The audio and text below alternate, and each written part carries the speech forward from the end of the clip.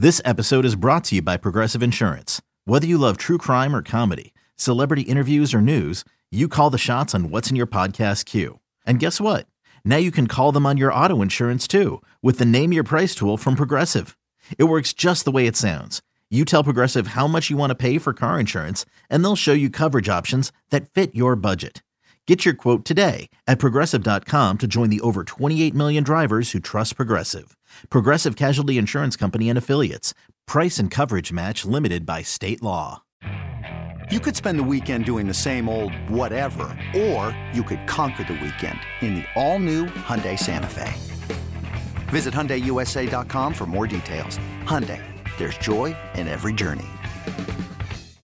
When you need mealtime inspiration, it's worth shopping Kroger, where you'll find over 30,000 mouth-watering choices that excite your inner foodie. And no matter what tasty choice you make, you'll enjoy our everyday low prices, plus extra ways to save, like digital coupons worth over $600 each week. You can also save up to $1 off per gallon at the pump with fuel points. More savings and more inspiring flavors make shopping Kroger worth it every time. Kroger, fresh for everyone. Fuel restrictions apply. Dan, I think that if Caleb Williams had hopes that he would be able to win the day, I think that he could walk away from the podium feeling like he won the day. I felt like he was pretty impressive. You were there. I only watched and heard. What was your overall takeaway?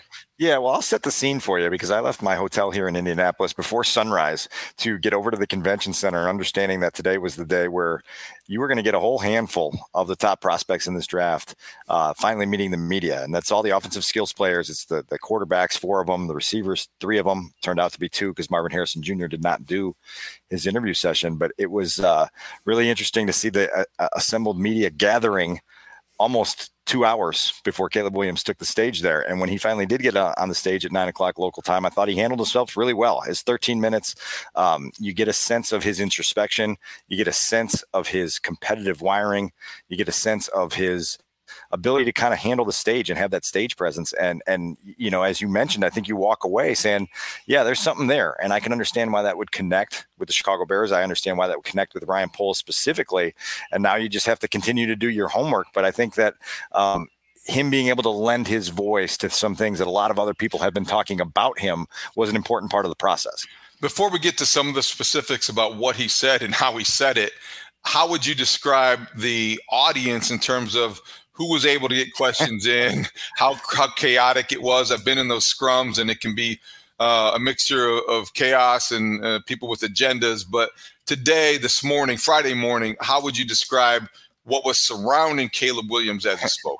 Well, I mentioned that my arrival there was a little bit before 7 a.m. and already up at the foot of Podium 4 were a bunch of people from Chicago. Obviously, Bears reporters were lining up early to get their chance to ask questions of Caleb Williams. That was, Mark Grody and Nick Moriano and Jason Leeser and Greg Braggs, and all of a sudden Patrick Finley. And you see the Chicago contingent kind of at the whole front of that session. Now, by the time Caleb spoke, it was probably 75, 80 deep with reporters gathered around him. You've been in that environment before. You know how much of a mob that can be. And Caleb comes up on the podium, David. I'm sure you've listened to it. And before he's able to say good morning, there's a question shouted from like 9 deep from someone that I've never met who basically asked him, are you afraid to compete here at the Combine? And is that why you're skipping out on medical examinations and on-field testing and some of these other things related to the Combine? And I think multiple times in that first question, he was asked if he was afraid. And I told Mark Grody, I said, it almost felt like a plant of some NFL team saying, see if you can rattle them right out of the gate. You're right. The conspiracy theorist, and you go, is that what this is? And I thought he handled that well. I think he explained himself really well, moved on. And then I thought the conversation was kind of far-ranging with the number of different things we got into with Caleb. And again, I think I think I counted 29 questions total, and I think 11 of them were Bears related. So that tells you a little bit about where this is at right now. You mentioned Mark Grody. I think he asked the question pertaining to his height, and when it produced the answer about being similar in size and stature to Aaron Rodgers. When he answered that, Dan, when Grody asked that, Caleb Williams responded, which I think for a lot of people had a different interpretation of. I thought he was being somewhat facetious and like, oh yeah, nobody's asked me that before type of way. And he's like, Nobody's ever asked me that before. Was he kidding around? How did you interpret his answer? Because he said he was either 6'1", 6'2", and he was also 215 and similar in size to Aaron Rodgers. So it didn't resonate with me in the moment, but I was alerted later that it had caused a little bit of a stir in certain pockets on whether he was being sincere or not. I've really listened to it and watched the video of it, and I think there was probably a small element of sarcasm to it.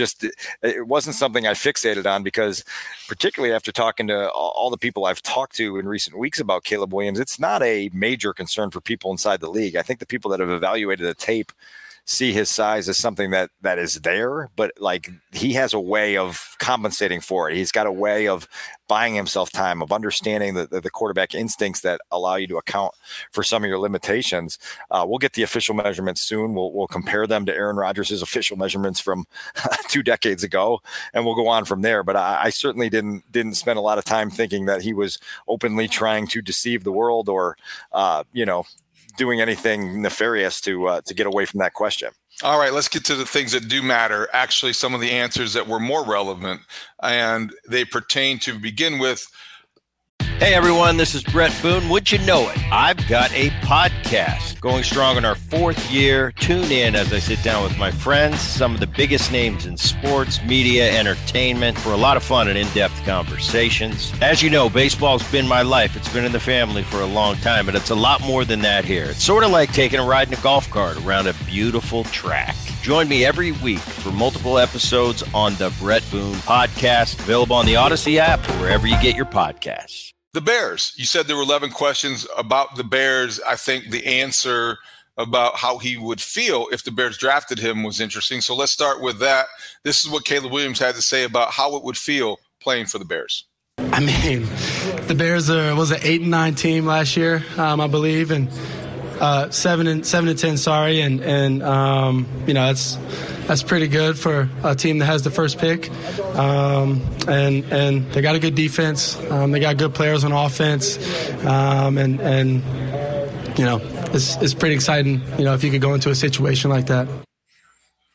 Caleb circled the Bears in that game against Cleveland. He gave them credit for that win and said they were 8-9, and then had to be reminded that it was 7-10. And there were a couple that got away from them.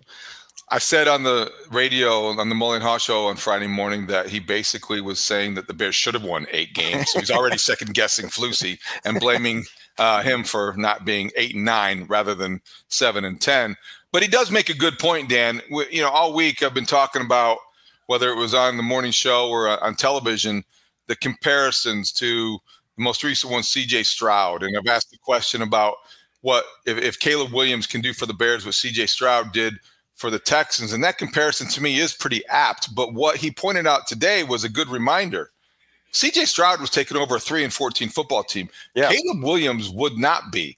This is a team that is ascending, that has the second half of last season to point to as progress. And you don't see a lot of 7-10 football teams having the number 1 overall draft pick, because that implies that they're closer than they might be.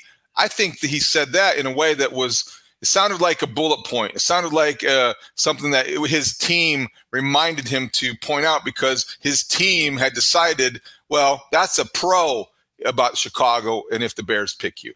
Yeah, I mean, it's certainly allusion to the sturdy infrastructure that Ryan Poles keeps talking about, believing that they are in position to provide him with defensive support, believing that they're in position to be more competitive, and then he's just got to come in and do his thing. It's going to be kind of fascinating to see how that involves. You mentioned C.J. Stroud.